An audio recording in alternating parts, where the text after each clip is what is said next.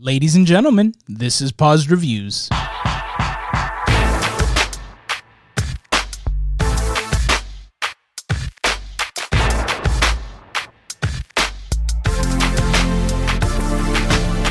Hey, welcome back one and all to your favorite podcast, the Paused Reviews podcast. As always, I'm your host, Frank, joined by my trusty co-host, Tim. Tim, what are you laughing already? Well, because we had a really great open going, and then our first blunder ever where Frank wasn't recording. So it was we were having a good laugh over the fact that we can't say the name. Frank can't say the name of the show right anymore, and we were gonna try and get him in trouble with his wife.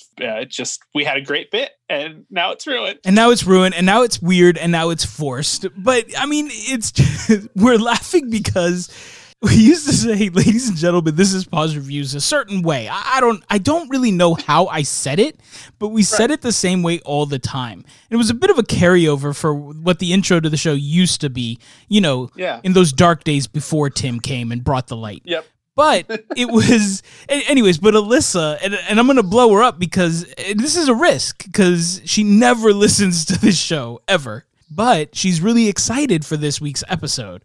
So the odds that she's listening are pretty high. Anyways, when she came, it was just like, why do you say Paused Reviews so weird? Like a question or like a whatever. But it got in my head. And so we've been chasing this mythical good cold open since that day. And now they all feel weird. Even if it sounds okay, I don't trust it. No, it doesn't. And when you just tried to recreate it to be funny, it was actually the best it's been. Like the most normal that it's been since that happened. And I was like, oh, that wasn't funny. So, dude, but this is doubly funny because, again, to blow her spot up again, she came up to me the other day and was like, she had an idea. She talked to a friend who gave an idea of something that we could do to promote the show, right? Like little trailers and stuff. Yeah. Anyways, when she comes up and she was like, or you're not as funny as you used to be, like, you're much more serious and this. And I was like, wait, what do you mean we're not funny? And I was like, I mean, I guess the intent isn't to necessarily be funny. And then she was just like, oh yeah, but it got in my head. And it was just like, am I not funny enough? Do I need to be funnier? Am I not serious enough? Is this not good? So now I'm just overthinking everything. You have what they call in baseball the yips. So now you have podcast yips where you're way overthinking everything and it's just going to miss the mark every time. It's fun. This is fun. She may have just invented a new line of psychology. There's sports psychology. There's now going to be podcast psychology. It's true. Or just wife psychology. I don't know. Moving on, I am also thrilled to announce our guest host this week, joining us for the second time, Joe. Welcome back, Joe. Hey, thanks for having me. I'm looking forward to this. In case anybody's worried, Joe's not going to bring us down this time. He's not going to make us cry. There's a real redemption arc to this episode for Joe, I think. Anybody who's listened to this podcast this season, Joe has made several requests, which we have honored. Every time you watch Joe's movies, you need to sit alone in a dark room, you need to pop a few of those happy pills, and you need to ask yourself, why? Why am I here? Why do I exist in this deep, dark world? So when Joe said he wanted to come back on the show and that he had a Christmas request, I was very curious to hear exactly what death movie we were going to watch. Was it going to be Krampus or some kind of ridiculous Christmas movie? Joe, tell the people what we're watching this week. Tell them what your request is. We are watching Love Actually, which is my absolute favorite Christmas movie of all time. So, yeah. I love it. Which is very different than any other movie that I've ever recommended to you. And actually, I didn't even realize this overarching theme of the movies that I like until we started talking about all of my recommendations. And I was like, holy crap, like, what is wrong with me? Yeah, that's exactly what Tim said. Tim was like, do we have to ban Joe from requests? Because I don't know if I can handle it. Help. I'm really worried about Joe. Anyways, yes. So, thrilled, absolutely thrilled. All jokes aside, so happy to have you here with us, Joe. And we are talking about Love Actually this week. As always, spoiler alert, we're going to break down this movie a bit and talk about some stuff. We're not going to do intentional spoilers or anything major, but if you haven't seen it before and you want to watch it before listening to this podcast, hit pause now, go check it out, bounce back here, check out the episode. If you are doing that, you can catch it on TV or set your DVRs because it is currently playing on a few days leading up to Christmas on TV. So AMC is airing it on Friday, December 18th and Saturday, December 19th. These will be the TV edits, though. So if you want to watch the movie in all its glory, you'll have to rent or buy this one, which overall I would recommend. I think it's like $7.99 via most retailers to buy it. Renting it is still like $3.99 for HD. So just buy it. This is one you're definitely going to watch again next year. It's going to pay for itself. It's worth the $8.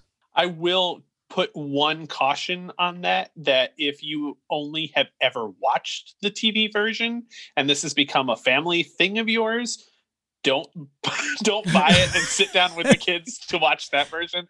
Unless you're prepared to have some hard conversations. Yeah. To me, it's sort of akin to how my family always had a taped from TV version of National Lampoon's Christmas Vacation. And then when I finally bought it for my dad and we popped it in the next Christmas, it was like, oh, got it. So definitely do your homework on that a little bit. There's some significant cuts for content. And actually, I was just about to say, and as a gay man, every year that I watch this, I completely forget about it. And so it's always a surprise. Yeah. Leave it to Joe to just, Joe just mind wipes the boobs. Yeah. Love Actually, let's get into some of the details. Released November 14th of 2003. I can't believe this movie is pushing 20 years. Yeah, I think you look at the cast and I think they all look remarkably the same today as they did 20 years ago. Pretty close. Andrew Lincoln probably is a little more grizzled after his stint on The Walking Dead. And really, with the exception of, the untimely passing of Alan Rickman, there's really nobody in this cast has aged at all. So good for them. The movie itself is rated R and generally well received. Rotten Tomatoes critics give it 64%, audiences, as tends to happen, slightly higher at 72. IMDb has it at 7.6 out of 10. So generally a well-received movie, well-reviewed movie. It is long, 2 hours and 15 minutes, but we'll talk a bit more about that in a second. In terms of budget, this movie, critically successful with audiences, but also financially successful. This movie was made on a budget, the numbers say somewhere between $40 to $45 million. And in theaters, the worldwide gross was $245 million. So this movie was massively successful when it released in 2003. It was directed by Richard Curtis. So fans of the podcast have heard us talk about Richard Curtis before. We did a whole episode on About Time, which he wrote and directed, but this was actually his directorial debut. He has since this also went on to direct Pirate Radio, which is amazing. I think we mentioned it in that other episode. If you haven't seen it, please go watch it. Yep. About Time, as we just said. In terms of writing, that's really where Richard Curtis made his mark. And again, we've mentioned this before, but just in case you didn't catch that previous episode, he started in TV. So he's written Blackadder and Mr. Bean and The Vicar of Dibley, huge BBC or UK series. And in terms of movies, 4 Weddings and a Funeral, Notting Hill, Bridget Jones's Diary and Bridget Jones' Edge of Reason, Pirate Radio, War Horse, About Time, Mamma Mia 2, Yesterday, and the upcoming Little Mermaid film. Over 50-something writing credits and an absolute master of the craft. Yeah, and a lot of this, some of this will feel like really similar to you. There's actually a whole scene in Love Actually that's cut from 4 Weddings and a Funeral, and he admits that he used that scene again. It's the scene where Colin is working as the waiter at the wedding, and he kind of hits on a woman at the wedding who ends up being the chef, and he downplays her food and it says how bad it is. And Richard Curtis is like, yeah, totally stole that from something else I wrote. And Frank and I had noted one of the storylines in here with Laura Linney. Her character Sarah really feels like a sort of almost of a stand-in for Bridget Jones, the way that her treatment is. And again, Richard Curtis said he kind of used some of his Bridget Jones ideas to influence her look and the look of her apartment. So a lot of this will feel very familiar when we kind of get into this world of Richard Curtis. Right. I never put those two together, Bridget Jones and the Laura Linney character. But once you mentioned, I can totally see that. Absolutely. Yeah, right? Yeah, especially when you're talking about her flat and stuff like that. That definitely is reminiscent. So what is this movie about? You know, I really struggled with trying to come up with a synopsis for this because there's so much going on. So I'm just going to read the IMDb synopsis. Love Actually follows the lives of 8 very different couples in dealing with their love lives in various loosely interrelated tales, all set during the frantic month before Christmas in London. 2 hours and 15 minutes of interconnected storytelling. Generally speaking, I just want to put it out there, I watch this movie every year, maybe more than just at Christmas. I would say on average, I watch this movie twice a year. And I have since it came out. This movie makes me laugh. This movie is so sweet. It's charming. It's easy to watch. For it being 2 hours and 15 minutes, it's not a heavy lift. Which is hugely successful. I'm a massive Richard Curtis fan. I mean, Notting Hill is also one of my all-time favorites. Pirate Radio, we've talked about. About Time did a whole episode and just gush fest over it. You know, he is a sensational writer. I will say, though, I do have some criticisms, and I think the main critique that I have is that one of the main weaknesses of Love Actually is the fact that it's Richard Curtis's directorial debut, and I think it does suffer a bit from Richard Curtis being too close to the writing, having to make some hard decisions when it comes to being the director as well. So I want to take a look at this through that lens and pitch to you guys some ideas of how this movie could have been cut a little different to make it even better. And then let that sort of guide our conversation about what we think about the movies and the interlocking stories and all that kind of stuff. What do you guys think? Yeah, I think that sounds great. And I think in kind of conversations we've had with each other, we've kind of picked out a few pieces here and there that we could manipulate in different ways.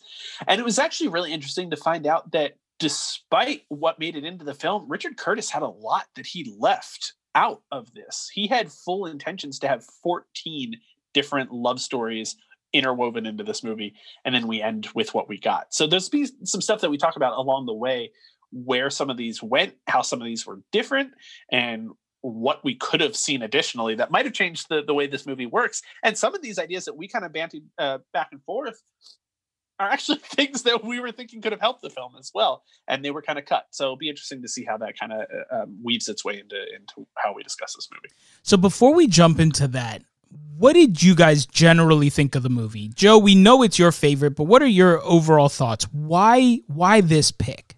I absolutely love this movie because it gives you sweet and salty together. Like, it gives you the highs of those good, warm, Christmas, lovey sort of feelings, but it also just breaks your heart in some pieces. It's just a wonderful mix of a whole range of emotions. And I love when a movie does that. And especially for a Christmas movie.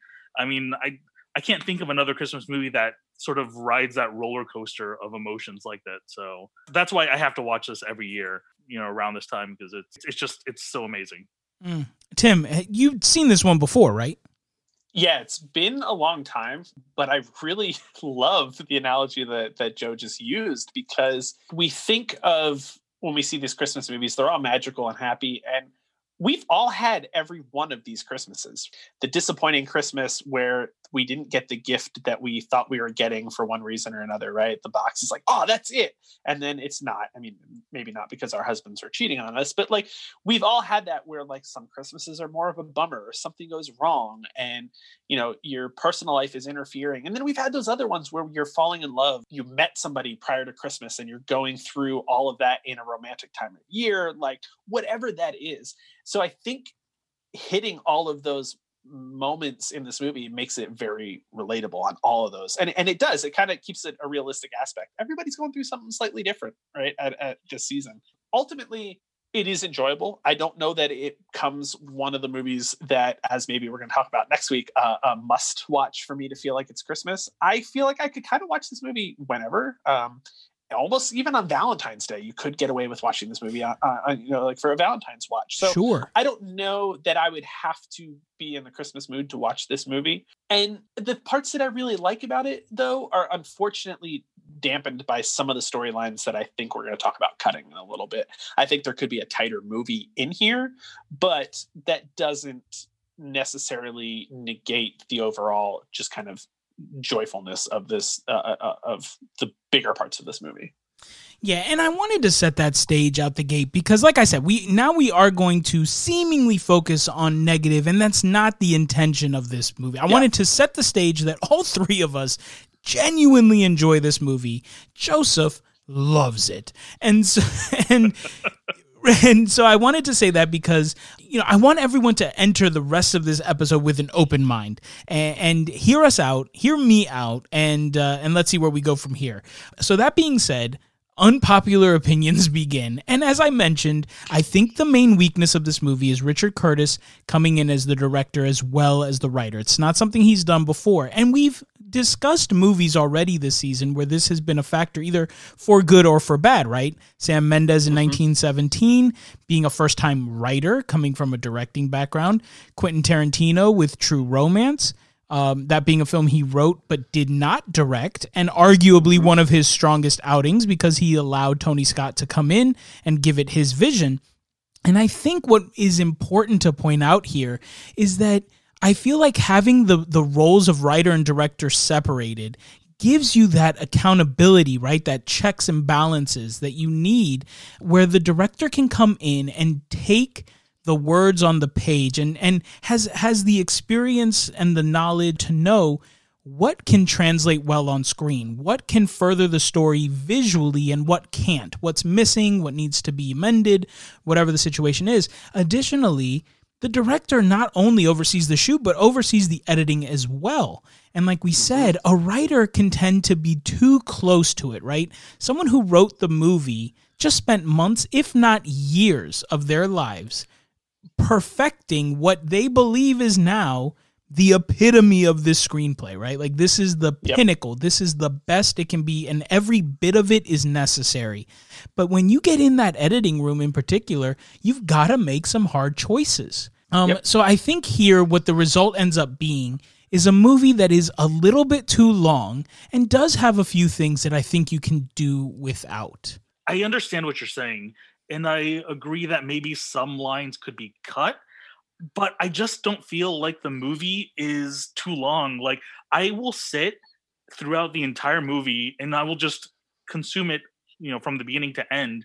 And it's just such a joy for me to watch that I could sit for another hour easily. If they did add, those, 14 total storylines, like I would have loved that. I would have absolutely, gobble that up. So the Avengers Endgame of rom-coms. Sign me up. No, you know what? And I'll check myself in the sense that, because I opened up this episode saying that it wasn't a burden to watch this movie. And I think right. I think what I mean, and not to cut you off, Joe, but to maybe amend so that you can respond to this, is that I don't feel like the movie, I don't necessarily wish the movie was shorter. Like, I'm not upset at the length because I agree, it doesn't feel like 2 hours and 15 minutes. But I do notice the moments where we step away onto another storyline that I don't think is overly necessary, and it annoys me that we have to do that at the expense of me getting more time with the characters I do enjoy. No, and I absolutely get that. There are definitely some storylines that are better than other ones, and it's just, I can understand where you're coming from with this. Absolutely. I see a lot in, Frank, what you're saying here, and I think back to The Great Escape when we talked about that, right? Another kind of ensemble thing. And that movie drags on for close to 3 hours, and we're left empty, right? with a lot of those characters. And that definitely doesn't happen here. Correct. So if anything, I can see what Joe's saying. There's a lot of these that, like, I feel you could do more with some of these storylines. If you're not going to do without them, they might have needed to be more. And so you could be ending up being, you know, the end game of rom-coms because there's meat on some of these stories that I think we're going to argue should have just been cut totally. Yeah. So to speak back to Tim, to the point that you made about how much more movie was actually here, I kind of came up with this cut list totally in my brain being like, oh, I should write movies. I should be an editor. Like, my version of this movie would have been so good. I'm actually surprised to find out how much did get taken away. So that is insane to me. And it does put it puts the first kink in the criticism of, you know, maybe he didn't have the balls to make the cuts, but I guess I would continue to argue I feel like he didn't make enough. And so now I'm going to drop a few to you guys. I'm going to, pitch you guys some ideas of what I think could possibly make this a smoother cut to the movie and then see what you guys think of each one. I think by making these additional trims, you can achieve two things, or one of two things. You get to spend, like I just said, a lot more time diving into the relationships between the remaining characters and really give more of those stories, more of those details, and enrich those characters further, right? Like, for example, there are parts that are just throwaway lines. So we know Daniel, played in the movie by Liam Neeson, and Karen, played by Emma Thompson, are friends somehow. We have no idea how. There's a scene where Daniel calls Karen and is like, hey, I'm just the poor widower calling to gripe about his dead wife, blah, blah, blah. Oh, I'm busy, honey, but I'll talk to you later. And then after the wedding or whatever, or after the funeral, she's back at his place and, they're having conversations and she's being comforting or whatever. No idea how those two characters relate. Do they work together? Are they childhood friends? Are they like, I don't understand. And so me personally, I would kind of like to have some more of those details. And without adding in to the 2 hours and 15, again, taking away some stuff could allow us the room to play with those relationships a little bit further and spell them out and enrich those characters better. Yeah, definitely fleshing them out a little bit would have been nicer. But there's also something to be said about not necessarily filling in all the gaps and allowing the viewer to sort of make those connections for themselves. I think it just lets you sort of make those determinations and figure out for yourself, what are some of these relationships. And I don't know, I like that aspect of it. But fleshing it out a little bit better, would have also been nice too. The second thing that making some of these cuts can do, if you do nothing else, if you keep everything in the story the same, it would be a leaner runtime, right? And I think, like I said, not bouncing around so much and muddying that water, I think you make the movie generally easier to digest with less of the stories, less of the stuff to try to follow, less pullaways, right? You can kind of find those threads a little bit easier. And additionally, I think it makes it easier to air on TV, right? Currently, the TV edit, like Tim was talking about, cuts the Jack and Judy storyline. And those are the body double stand-ins. That's obviously edited out for television. But even with that whole storyline cut out, the movie still runs 3 hours with commercial.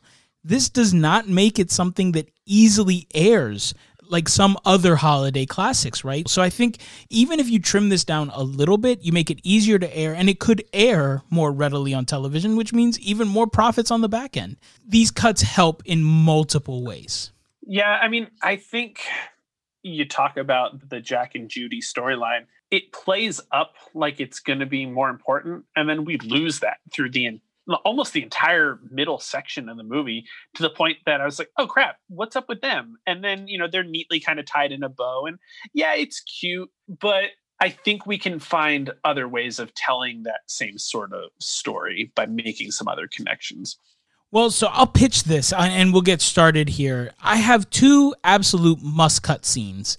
The first one is Jack and Judy and their storyline. I agree with you. It feels the most out of place. I think it's funny, and I think it's cute, and I think it's endearing. Without question, just this whole idea of how shy they are and how, even though, they've essentially banged out on camera, Right. They're still they're wholesome characters, and that juxtaposition is hilarious to watch on screen. But I think it's superfluous, and I don't think their story necessarily furthers the overall idea of trying to illustrate these different types of love, right? Mm-hmm. And how they, how they can play out and how they can affect people in different ways, whether it be, familial love or marital love or friendship or unrequited or whatever. This doesn't really have like a base to stand on. And additionally, like I said, it's already cut out of the TV edit, so I think this is the first easy one to take out. Mm-hmm. See, and even though, like, I would agree with you that if you're going to take out a storyline for a TV edit, yes, this absolutely should be the one that you take out. I don't know. I think this storyline is, I think, the purest out of them all, just because of what you said earlier. Like, it's almost like two just innocent people and just like a schoolboy, schoolgirl sort of crush where they're just talking, but very innocently, having these conversations, getting to know each other, but also these very common conversations about the traffic and, oh yeah, there was an accident. And it's just that juxtaposition, that difference between what they're doing and then how their relationship evolves, I think is just so weirdly pure. and I don't know, it's a cute piece, but yeah, I mean, it could definitely be cut. I think you could then end up accomplishing that same puppy love innocence with maybe extended scenes or some other interaction between Sam and Johanna, the actual school children, right? Like we could demonstrate that sort of puppy love idea, which we're getting in this scene, in this storyline, and kind of push it elsewhere, because we never actually see them interact, and it might be cute, Yeah, she just appears during the school show. Yeah. That's the first time you see her, so yeah, absolutely. I think that's spot on point. Yeah, like let's show the childlike innocence with the actual children. Yeah. Okay, so the next one that I say is an absolute must cut and an easy cut to make is the story arc with Colin and Tony. That is the British guy who wants to go to America because he thinks his cute British accent's going to land him all the hot American chicks. Again, I think it's funny, but I just don't think it furthers the story at all. It's awkward at times. And again, a little forward thinking. You want to make this a more traditional Christmas movie. I don't think it really adds much to the story. And I don't understand how he relates to the overall arc of different types of love. I mean, his is just lust. It doesn't even really fit in anywhere. I mean, he ends up coming home back anyway with some girls in tow, and I don't really know what that proves.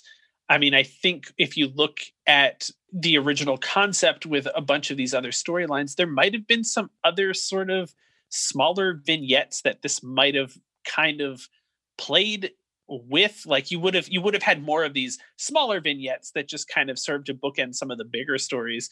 But ultimately, I think his ends up being just my least favorite storyline at all. While I will say that I think that storyline gets Americans pretty right.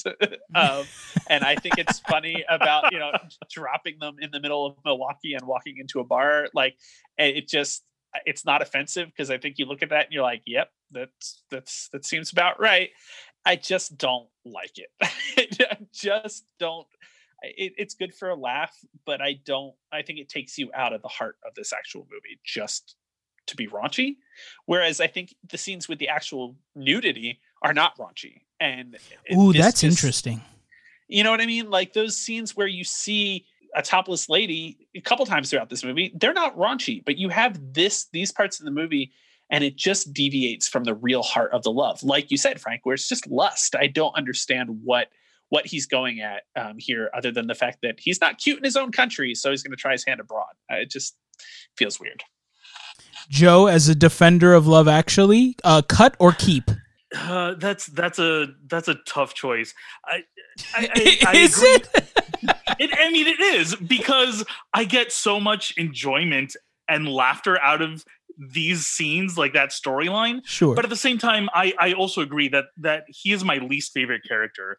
And wouldn't you trade him for more of one of your favorite characters? Oh, I would absolutely trade that storyline for more of Colin Firth and Aurelia and their whole storyline. That storyline's my favorite by far. But Ooh, yeah. Oops. But no, but absolutely. If that's the offer that you're making me, absolutely cut it. Done. Okay, so now things are gonna get a little tougher. Yeah. So now here come the harder cuts. So for this next round of cuts, I'm gonna say that we need to lose one of these two, but you can choose. Okay, so first the two scenes that are competing against one another, I guess. Number one is either the Sarah Carl arc, so Sarah's Laura Linney, Carl is Rodrigo Santoro, or the Juliet Peter Mark love triangle arc with Keira Knightley, Chiwetel Ejiofor, and Andrew Lincoln. So you have to choose one. Do you want to know my preference first, or do you want to make a blind choice and then hear which one I would choose? How do you guys want to do this? I think I'd like to hazard my thoughts first. Okay. So and then you have to cut one. This is tough because I really, I struggle with the Juliet, Peter, and Mark situation. I think Mark is creepy, and his handling of the video and the fact that he videoed her the way that he does, and then like you can argue he's redeemed at the end where they kiss and he's like, okay, that's enough. I've ruined my best friend's life enough. That might be enough to redeem him, but I think I have to really, as much as that bothers me and he's just creepy, I think I cut the Sarah and Carl arc, because what I get from the Sarah and Carl arc is a love of family, right? She's got this unrequited love, which I think we can kind of play again through like the Sam and Joanna kind of angle. And the love of family can also be played in the Sam and Daniel with Liam Neeson. I think you can get the love of family there. That is what I got out of the Laura Linney storyline, is that at the end of the day, it's always going to be about her and her brother. Their relationship, their date scene, their hookup was just awkward. Carl was too pretty. She was too Bridget Jones, and it just didn't feel well. And I will add that one of the scenes that got filmed and ultimately cut was played off of her storyline, where there is a poster behind her desk, right? And it's of feeding people in Africa in a famine. And they went and filmed a couple of scenes in Kenya that were cut, and it was to show the love of family amongst these people that are struggling with famine in Kenya. And it was going to be like this weird, like, ooh, zoom in on the poster, and we, like dissolve into Kenya. And I think you could have cut her storyline with that, right? We didn't need any of that anymore. It just doesn't go anywhere. It gets too weird.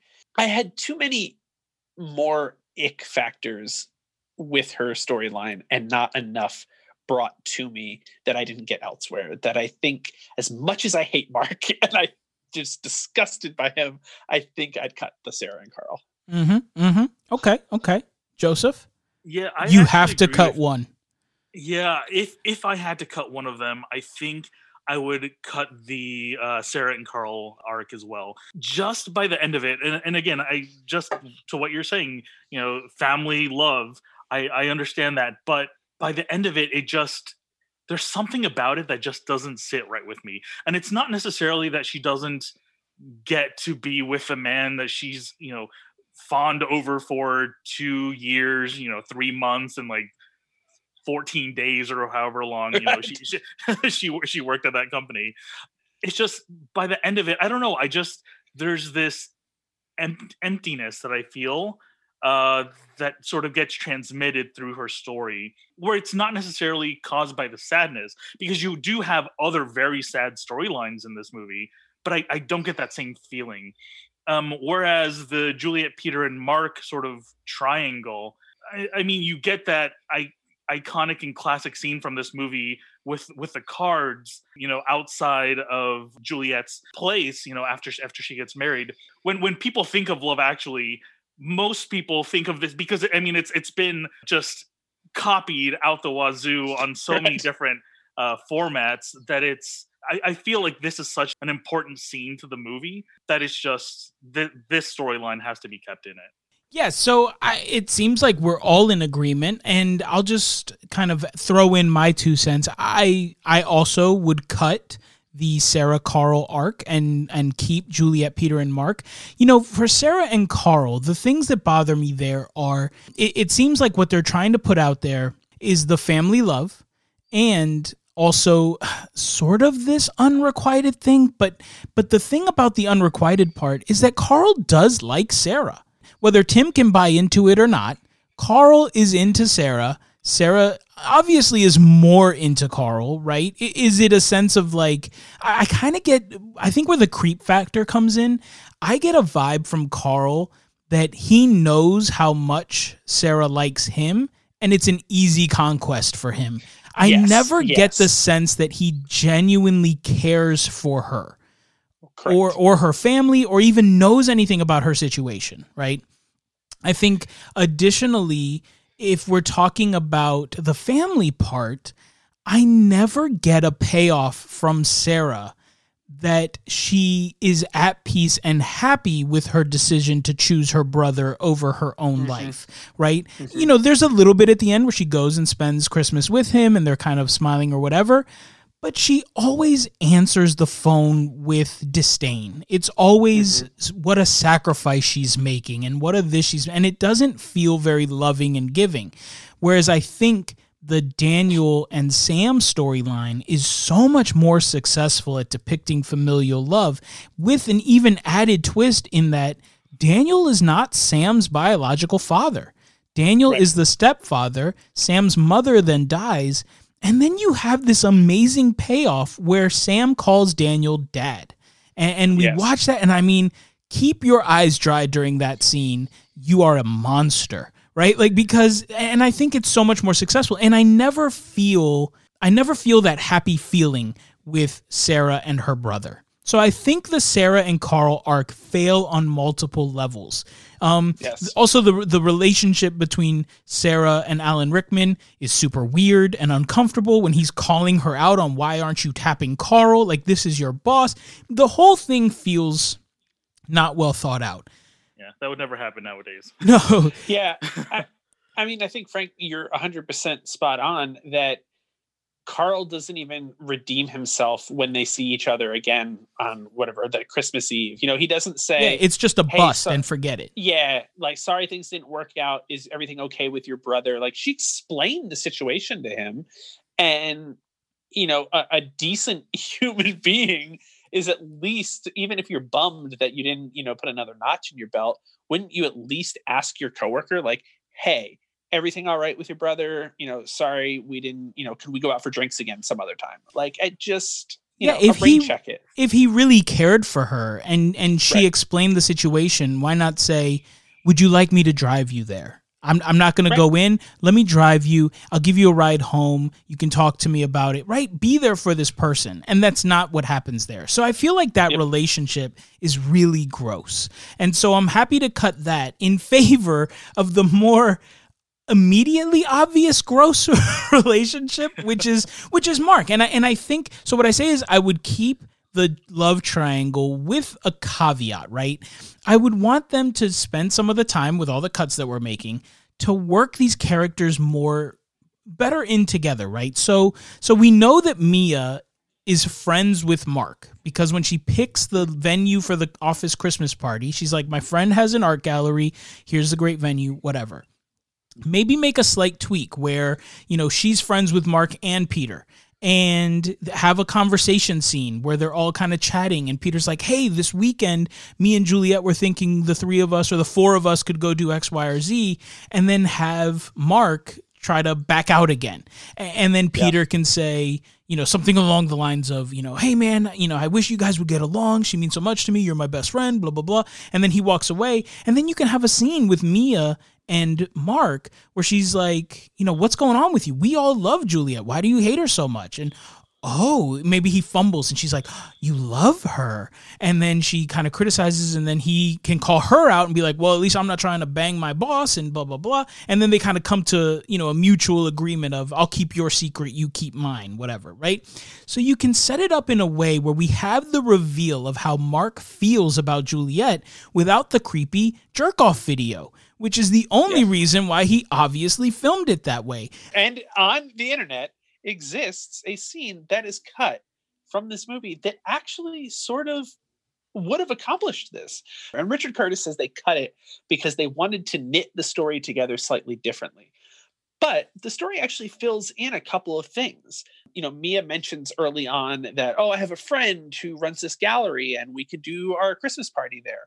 Well, Mark is the guy who runs the gallery. So there is a scene where he is unpacking the art display that we see at the party, all the kind of blue, naked, vaguely Christmas themed things. And Mia is there with him, and they are unwrapping it. And Mark is dismayed to find out that the first thing that he opens from this new artist is supposed to be family friendly. It is a pair of butt cheeks with a red Christmas butt plug sticking out of the back of it. I have one of those. Yeah, there you go. Yeah, I call it Rudolph. Yeah, it's pretty much, it's exactly what it is. It lights up at night. So Mark is distraught, but then Mia tells him about. Yeah, I'm just gonna keep moving past the. Did you hear that, Alyssa? Do you know what Frank has in that box underneath his bed? Who do you think bought it for me? No. So this scene, like I said, essentially exists. Mia is telling Mark about her boss, and she's like, I'm going to have an affair with this guy. And Mark's like, well, is he married? And she says, well, yeah. And Mark says, well, don't mess with a married couple because it's just nothing but trouble or something like that. And she starts to kind of press him. And it's like we're building to that moment, right? That moment where he's going to admit this. So it's interesting that they cut that because it does kind of interweave a couple of things a little bit earlier in the movie and make those connections. But it does make Mark out to be a little creepier, less creepy. Like we could have, maybe Mia is the wrong person to have a come to Jesus moment with him, since she's trying to, essentially just own her boss at any second in this movie, the way she acts around him. But it would have been a little bit better than what we do get from Mark, which just is pure creep.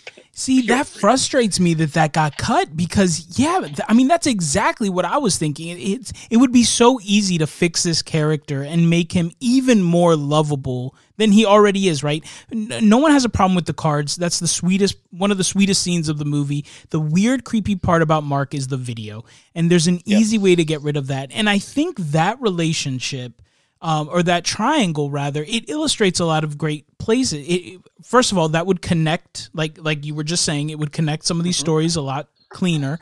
But additionally, I really do like the triangle story because it not only demonstrates the unrequited love, right? Mark is in love with Juliet. She obviously doesn't feel the same way. She's in love with his best friend and is obviously married to him. But additionally, it also shows that brotherly love between best friends because, unlike Mia, Mark is doing the right thing. He respects the fact that Juliet is Peter's, and he will never say or do anything, and enters that self-preservation mode, which is, I would rather she think I hate her than to ever give any sort of indication or cause for concern or cause for doubt in their own relationship by putting my stuff out on Front Street. And it isn't until he realizes that his actions are still doing harm to his friendship and their relationship that he comes out and is like, I love you. That's it. It's over. We're going to move on. It's all said and done, but at least now you understand. Go be happy with my buddy. And so, again, I don't want that to be a storyline that we lose. So with both of these and all the stuff we laid out, I cut Laura Linney and Rodrigo Santoro, keep the love triangle, because I think it achieves so much more and can achieve even more cleaned up a little bit and given a little bit more attention. Yep. Before we go to anything else, can I just say about those cue cards, the one card that I cannot stand is the one where he says, and on Christmas, you tell the truth or something like that. For some reason, that card gets under my skin. It is the corniest, just most skin crawling card that I've seen, and it's just I can't get, every time I watch the movie and that card comes up, I'm like, is that even a thing? Is that an actual saying that on Christmas you have to tell the truth? Like, why have I never heard this? Considering that, we've been bred to lie when someone gives you a present, you're like, this is great. No, not a thing. Honestly, the part that bothers me are the little collages that he builds, where it's like, I'll marry one of these women, and it's all just these little cutouts of these various models and whatever. And again, people watching that today won't even understand the references. Be like, who is that? Yeah. Who are these people? Just say I'll be with the woman of my dreams or whatever. But yes, it is cheesy, but we'll forgive it. So now, one final cut, the hardest cut, the cut that goes the deepest. And I think it's hilarious that Joe said what he said, because I'm going to cut the Jamie and Aurelia arc. No! Totally is gone. Okay, but wait, let me tell you why. And then Joe, we'll go to you and see what you think. Okay, for a couple reasons. Number one, I have no idea how Jamie connects to this story at all. He's at the wedding, right? He's at Peter and Juliet's wedding, but we have no idea how. We don't know who he's friends with. We don't know if he's invited by somebody else. We don't know if his girlfriend is friends with someone and he just happens to be there. She's playing sick, whatever. So I don't understand how he connects. Additionally, his timeline of events with Aurelia is insane. His timeline of events makes 500 Days of Summer look like the 5-year engagement. So the course of this movie takes place in 4 weeks, the 4 weeks leading up to Christmas Day. Week 1, we watch Jamie going to the wedding, finding out his girlfriend is a cheater with his brother. He leaves London and goes to the little chateau or whatever, the little lake house in France, I'm guessing, and meets his new cleaning lady, who is Aurelia, this woman from Portugal, and all of that happens in a week. The last week of the movie, she's back in Portugal, he's back in England, he's learning Portuguese, he's doing all these things, right? So subtract those 2 weeks out of the timeline. Aurelia and Jamie are together for 2 weeks in the same place. And in those 2 weeks, they don't even talk to one another because they don't speak the same language. The closest they get is when she pantomimes whether or not his book is a romance or a murder mystery or whatever. Now, in the course of those 2 weeks, they fall passionately in love with one another. He goes to Portugal, proposes, and then they're engaged, having never spoken to each other. That's insane to me. As much as I berated 500 Days of Summer, I can't let that go. This is crazy. And I'm thinking to myself, this doesn't feel right. This is a different movie. It's not even set in London, really. They spend their time at the lake in France. It's not the same movie. And when I looked it up, it's because it isn't. Right. It is. So right. Richard Curtis, go ahead, Tim. Do you know the story? I've read about it briefly, but I think you probably know a little bit more. But it is from a different movie. That, and I think the Hugh Grant storyline is also. They are pieces from another movie. From 2 separate movies. So at the time that Curtis is writing this, he's also writing a movie about a prime minister who's young and unmarried and, falls in love while he's the prime minister of England. He's also writing another movie about a guy who finds out his girlfriend's having an affair and falls in love with this Portuguese woman while in France. So he decides to bring those stories and just throw them in the mix, combine them with Love Actually, and work them all in. This movie would be so much better served as like the male version of or think of it like Under the Tuscan Sun meets A Good Year, right? Like Send this guy, have him find out he has the affair. He goes and he stays in France, and while there, and he spends seasons there writing a novel. Have him there the whole time he's writing the novel. And he's slowly starting to get to know this quirky, fiery Portuguese woman, and they challenge each other because they're so different, and they fall, right? You could write that story. That would be an awesome movie. If you pare it down to this, it is oversimplified. It feels out of place. It doesn't even feel in line visually with the rest of this movie. It's not London-y. It's not Christmassy. It's not snowy. Yeah, it's chilly, but you're at a lake house. It is. Right. It feels out of place the entire time and totally unrealistic. So I say, cut it and spend the time really diving in and make it its own movie, because I agree with you, Joe. It is the sweetest story and I want to see it, but I want to see the whole thing. I don't want to see this weird piecemealed bit thrown into another movie. It makes so much sense. And Joe, I want you to get your rebuttal in on this.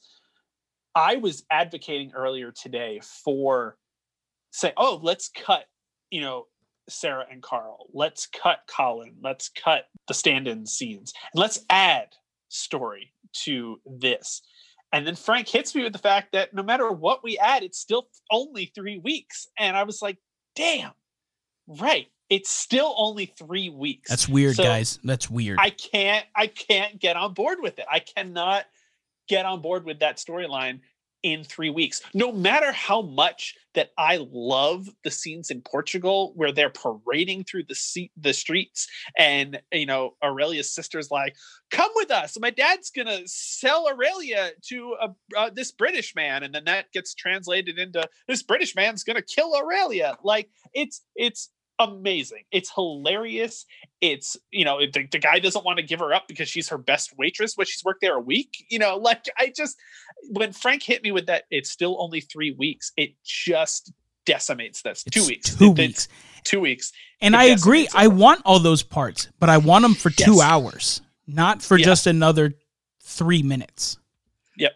But see, here's the thing about this whole storyline that, number one, I think this storyline is needed because it is just like the sweetest, most saccharine storyline you could have added to this movie, especially to balance out some of the other just really tragic storylines that happen.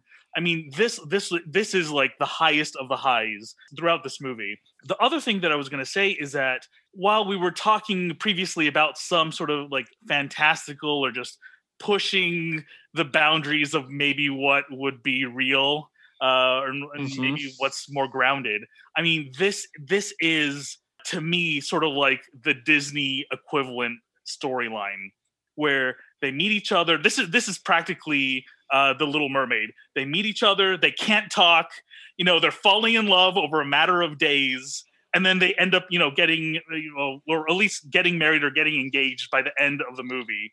And it's this just over the top sort of sweetness of them falling in love and trying to sort of communicate, jumping in the water and having this conversation without knowing that they're actually having a conversation in two different languages. And it's just this really wonderful gem in the movie. And while, yes, I would absolutely love for this to be its own movie, I think it fits perfectly fine here in terms of the overall composition of it. Oh, so this is one we're going to have to agree to disagree, because I think it's the one that really doesn't, mainly because of the setting. And I see your point, right? It is the Disney fantasy. It's the Disney fairy tale. But guess what, Joe? We've already got that. I see your Little Mermaid and I raise you a Cinderella.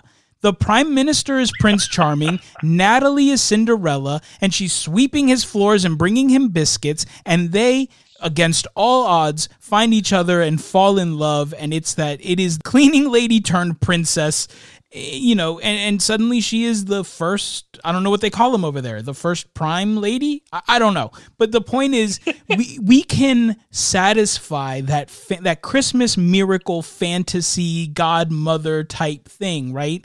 And we can satisfy that with that storyline and even invest more into it if we don't have this random French story. And Prime Minister David is already beautifully woven into another awesome story because he's the brother of Emma Thompson's Karen. So, you can withdraw this part. You can still scratch the itch. You can still give the Christmas miracle, glitter, lights, whatever, fireworks going off, Disney fantasy with that arc, and not pull yourself so far out of the story. And let this live in a totally different realm, in a totally different way that would be even better.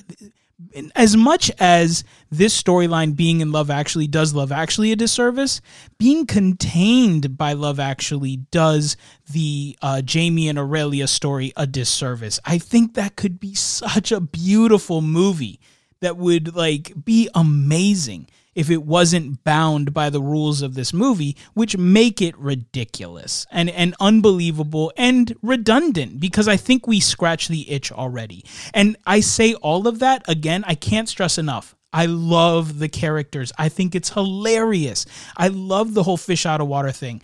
I think that whole idea is awesome. I want more of it, but I don't want it in this movie. And I agree. I wish this that storyline were a little bit more interconnected, which it makes absolute sense why it's not, just because of its origin. So yeah, I agree with you in that respect. But don't take those scenes out of the movie for me. Don't do that to me. Take my eyes, but don't take my Jamie. I mean, I think that. You hit on a point there too, Joe, that they do a ham-fisted attempt to connect it in the epilogue scene, right? Where she's like, he brings her back and he's, I didn't know your friends were so cute. Maybe I made a mistake. We're like, well, since when are you friends with these people, right? To Frank's point earlier, we're like, we didn't know that you were friends with the love triangle. Where did that come from? But to kind of talk about, we're harping on this scene for being the most fanciful. We might not have felt that way if a couple of these other scenes made the movie, or these subplots. There was a subplot where Sam was a gymnast and he was going to be doing sad gym routines as he pined over Johanna. And when it comes to the airport, it was going to be the scenes of him running through the airport were going to be him doing back handsprings and somersaults. When he leaps through the metal detector, he does a front tuck. Then he sees these luggage and people waiting, and he does back handsprings and cartwheels down the aisle of waiting people. And then he gets cornered and he does an uneven bar routine down to the floor to meet Joanna. God, I'm so glad that got cut. Oh, you can see it. A rough edit is available. Go watch it. It's ridiculous. Another one, Rowan Atkinson, Frank and I were like, we could have used more of him. And I would have liked to have seen more of him. There was a possibility that he was going to be a thread throughout this entire movie as an angel, and that he would have had his bigger role. You can see the remnants of this again in that airport scene where he delays and distracts the gate attendant. So this is where we're working on that fanciful, right? Where maybe this scene, we could have bought into it a little bit more, this storyline, if we had gone to the ridiculous. I will say, as we're kind of coming to the end of this section here, I want to throw a curveball. There is a storyline that was cut that I wonder how you would feel about this replacing any of these ones. There was a lesbian storyline that was cut from this movie. It was produced and filmed, and they cut it. It wouldn't have been long. It probably would have fit into the Colin, maybe the body doubles kind of area, but it was going to be the headmistress of the school, and her partner of X amount of years was sick and dying. And it was going to show them, kind of laughing in the face of her illness and being strong. And they're still carrying on despite the fact that she is actively dying. And the partner would die, and I think the headmistress would give a speech before the Christmas pageant. And a lot of people are kind of upset that this one got cut, simply for the fact that it is the only, we get some platonic love, we get some family love, but there is no same-sex relationship. And there's very little, color in this movie as well. It's pieces, but it's mainly, white relationships. So it's interesting that a movie in 2003 really could have made a statement by including that scene in there, and then that it was cut. They said it ultimately didn't fit, but I think we've argued that a couple of these other scenes didn't fit, and it really would have been a little ballsy for them to do the scene in 2003. Two comments about that, actually. Mm-hmm. So first of all, I'm actually glad that they didn't add it, and I'll explain that in a second. Yeah.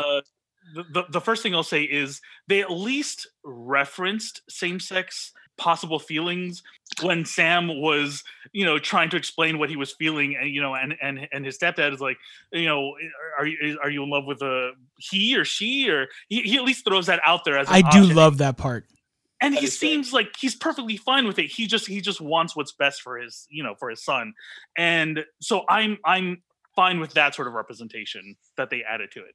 Obviously, the more sort of same-sex representation, especially in 2003, would have been better. However, I'm perfectly fine with them not adding that, for the fact that there's a very common trope in lots of movies. That's if you Google it, you'll find it. I think it's called like Kill the Gays or something like that, where in same-sex relationships, you can't have a happy, same-sex relationship that makes it to the end of the movie. One partner always dies. And this was just going to fall directly into that trope. And I'm so glad that they did not do that. That's a great point, because that was actually one of the things that I had read, and I hadn't realized that until I read it. And that was one of somebody's arguments against it, was I'm really glad it got cut for simply because of that. It was like, oh, let's make the lesbian story the biggest bummer of all and kill off their the lover, which, like you said, is a thing. And I hadn't really thought about it. I hadn't really realized. So it's really interesting. So I'm glad I brought that up, because I like sort of, or kind of getting that perspective on where, if or not, that belonged in the movie. So I think, given all of this, we've touched on a lot, and I'm sure it's a little bit confusing, as any effort to try to follow so many threads, tangents, and all of that could potentially be.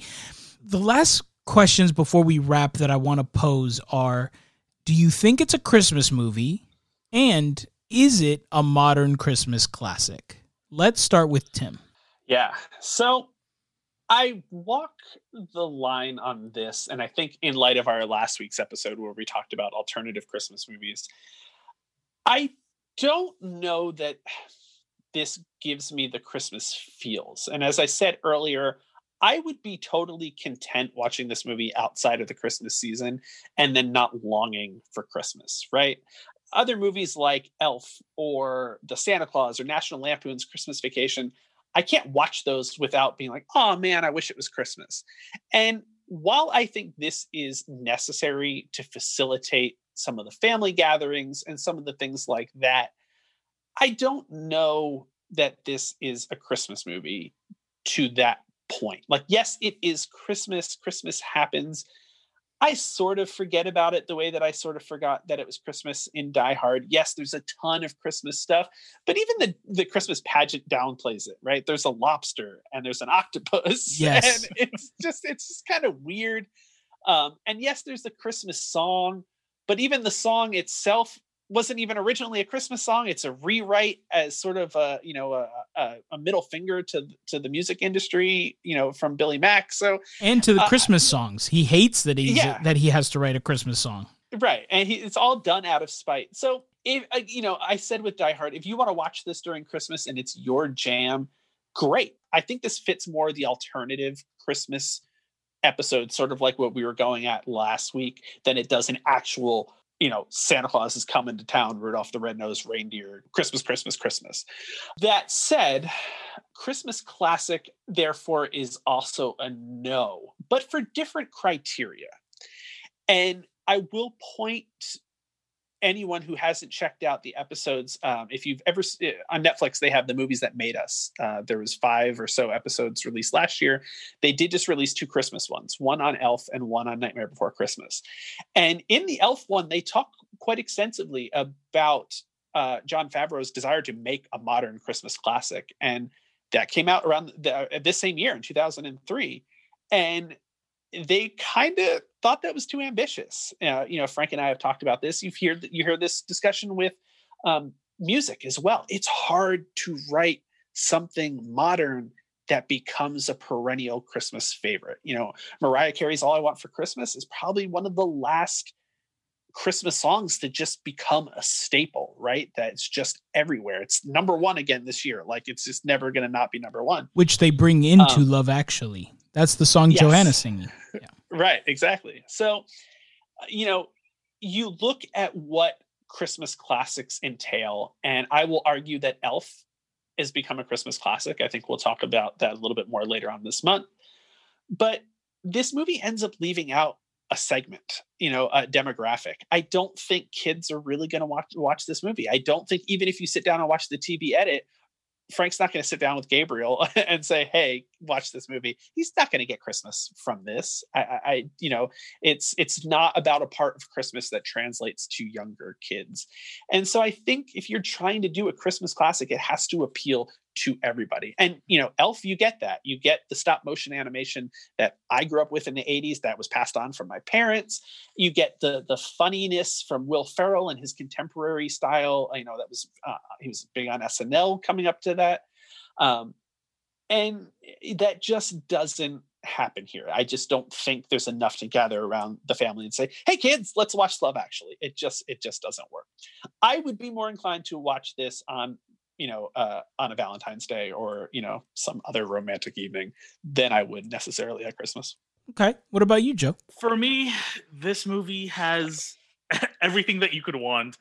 If you are feeling like you want to watch a comedy, this has it. If you want to watch a drama, we never even really got into Emma Thompson's character and that scene where she is crying playing Joni Mitchell because she realizes that Alan Rickman has given Mia the necklace and she got a CD instead. I mean, that just takes my heart out of my chest. And then has to pull it together to take the kids and act like everything's okay to go to the pageant.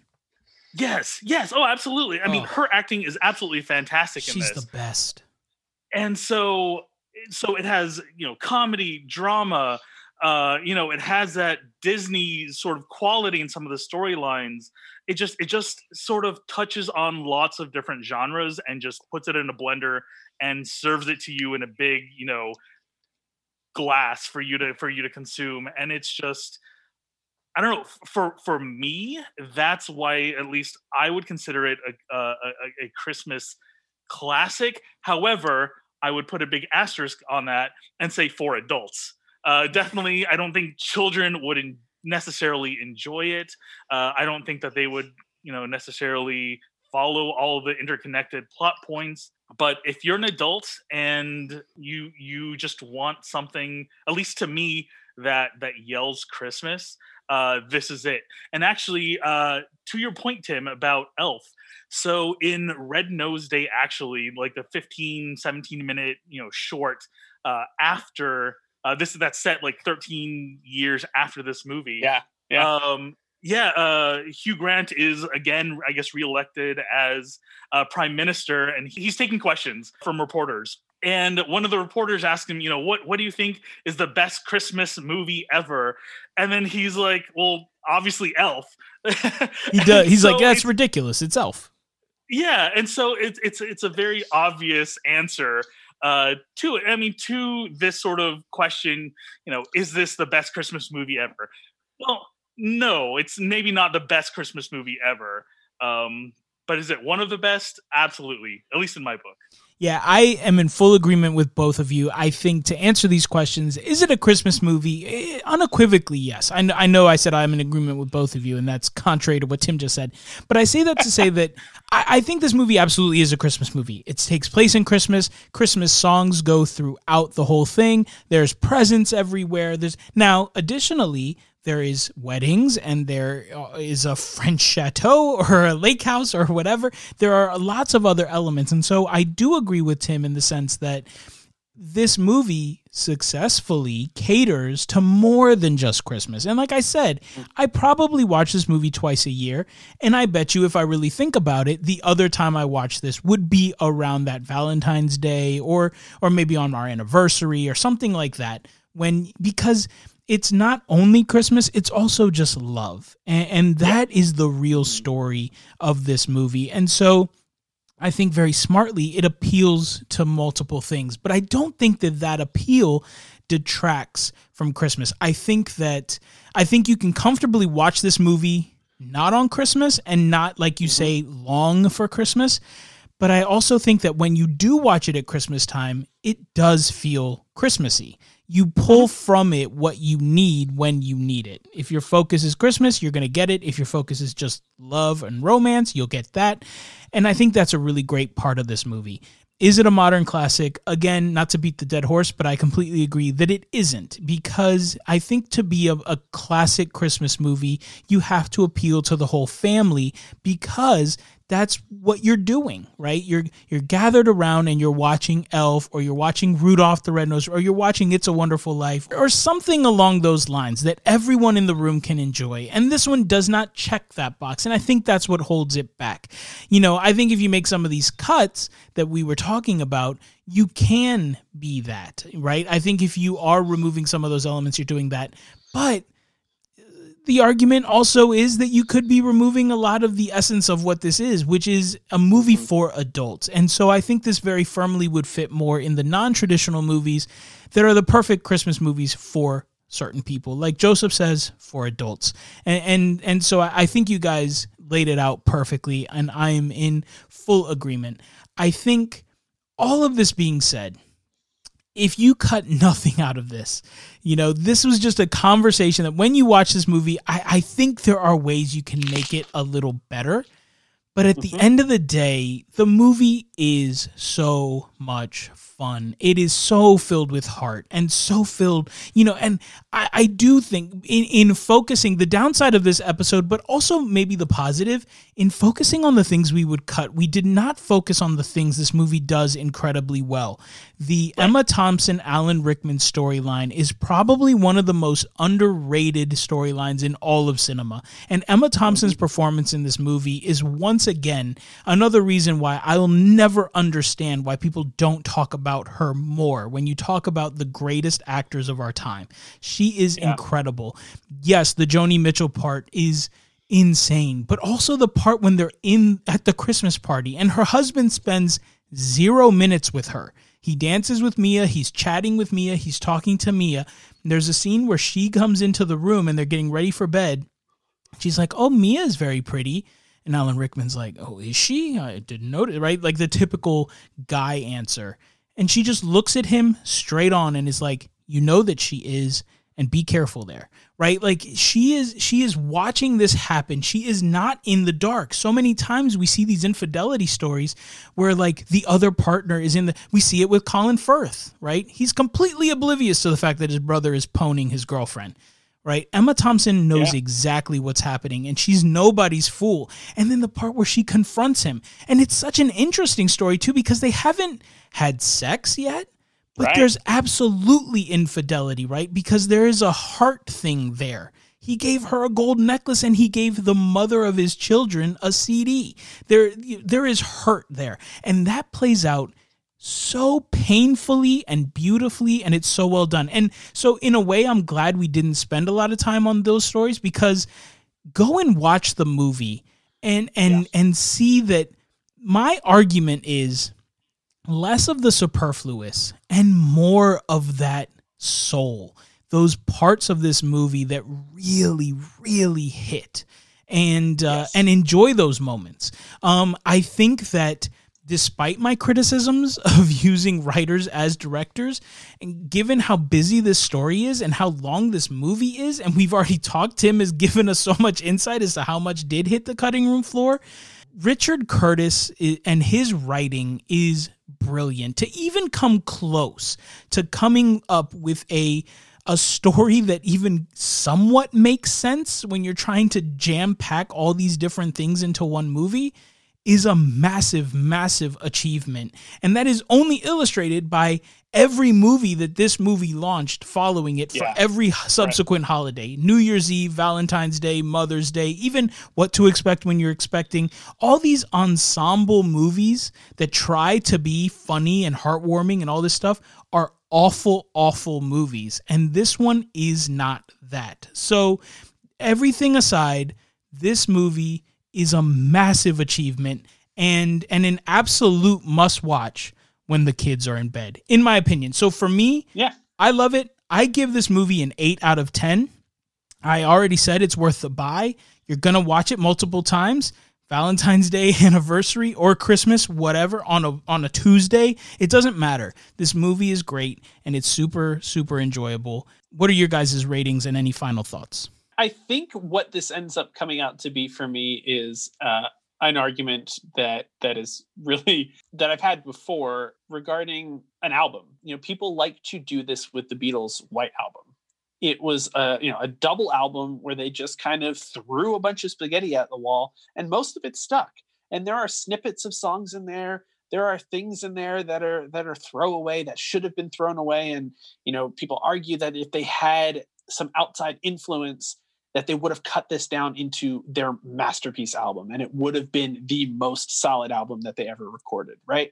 And I think that's what we're looking at here. We're saying, hey, there's fat on this that we could have trimmed, but it's still good. It's still enjoyable. It still tells a lot of stories and hits a lot of notes. Would it be maybe amazing? Would it be an Academy Award-winning film if we trimmed some of the fat? Maybe, but that's not what the vision of the artist was, right? That's not what it ended up being. And is the movie weaker for some of these scenes? Maybe we can make that argument, but I don't think they detract anything. I think everything that we've talked about would just kind of plus up some of this stuff, because none of it is terrible. None of it is awful. And, we can play Monday morning quarterback all we want, but, at the end of the day, you're still left with a good movie. And it does. It set the standard that none of these movies that Frank mentioned have lived up to. I watched the other ones. We've started to watch New Year's Eve on New Year's Eve simply because it's called New Year's Eve, and we watch Valentine's Day on Valentine's Day. None of them are as subtle as this. None of them are as neatly tied together where like things just kind of flow. And I think, Joey said earlier, not having everything spelled out for us is okay. In some of these later movies, you get Valentine's Day. It's like, oh, this person's connected to this person, and they're connected to this person, and they're connected to this person. And then it's like, well, does everybody know each other? It gets kind of messy. And a lot of Valentine's Day ends up being retreads of this. There's a kid love story. There's a, chasing through the airport to tell a girl you love her scene. There's a lot of retread there. But I think the OG with this movie, it was fresh, it's new, and it's a great story in the end. Whether we cut these pieces we don't care for or not, it still has a lot of heart and a lot of character. And it ends up being fun to watch. And like Frank said earlier, a light lift. I think if I had to give it a rating, I don't want to give it's very hard for me to give anything a 10 out of 10. So I'm not going to give this movie a 10 out of 10 because it does have things that could be improved. I'll give it a 9 out of 10 for being what it is, as like a Christmas movie with all of these interconnected stories, and it does it so well. The one point I want to make about all of this is at no point in the movie is my face neutral when I watch it. I'm either smiling, I'm either laughing, or I'm just an emotional wreck. But I'm always feeling something. And that's what I think this movie does so well.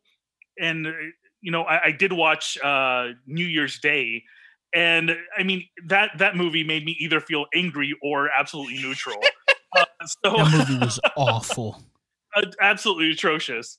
But this movie just always made me feel something good or meaningful.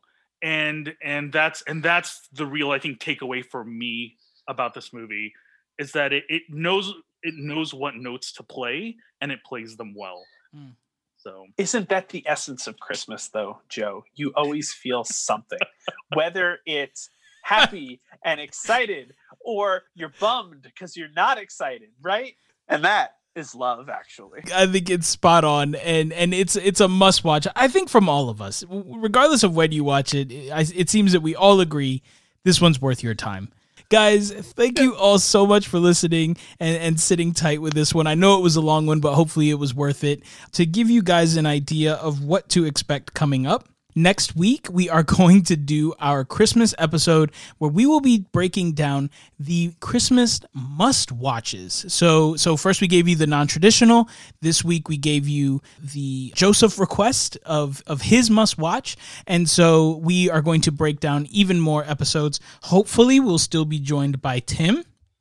But if his little Christmas miracle pops up a little bit early, hopefully we can convince you, Joe, to come and step in and join me for that endeavor. Absolutely. I'd be more than happy. Awesome. So stay tuned for who knows what co-host you'll get, but I will be here, for I have had all my children, and that shop is now closed. But yeah, so join us next week for our picks for the absolute must-watch in the Christmas season. After that, we're going to be on break for Christmas. We will be back the following week for our New Year's Eve episode, where we will be talking about Netflix's Rebecca and comparing it to the 1940s version by Alfred Hitchcock, so you can check that out. And then we're going to go on break for the month of January and back with you with the first episode of season 2, the first Thursday of February. We'll still be posting up stuff, Instagram and whatever. Keep you guys posted so you know when we're coming back. But just to keep you guys in the loop, those are the plans for the coming weeks. And as we learned anything in 2020, plans mean absolute crap. So who knows what 2021 is going to be like? Oh, it's going to be crazy. Other than that, obviously, check us out at the website, www.pausereviews.com, where our site and our podcast and everything is hosted by the awesome, incredible, amazing Podbean. You can check this episode out on the Podbean app, available on iOS and Android, and of course, in any of the directories, Apple Podcasts, Google Podcasts, Spotify, Stitcher, iHeartRadio, whatever. We're everywhere. So check us out, download us wherever you get your podcasts. Check us out on Instagram at Paused Reviews. And if you need to shoot us an email because none of these other ways work for you, you can email us at pausedreviews@gmail.com. I think that's it. Again, Joe, we cannot thank you enough for joining us this week. And this was an awesome pick. This was a lot of fun to dive into. Thank you so much for having me, both Frank and Tim. I had a blast doing this, so anytime. Awesome. Well, as always, I'm your boy Frank. This is Tim. And I'm Joseph. And we'll see you on the next one. Have a great week. See ya. Merry Christmas. Peace. Shitter was full.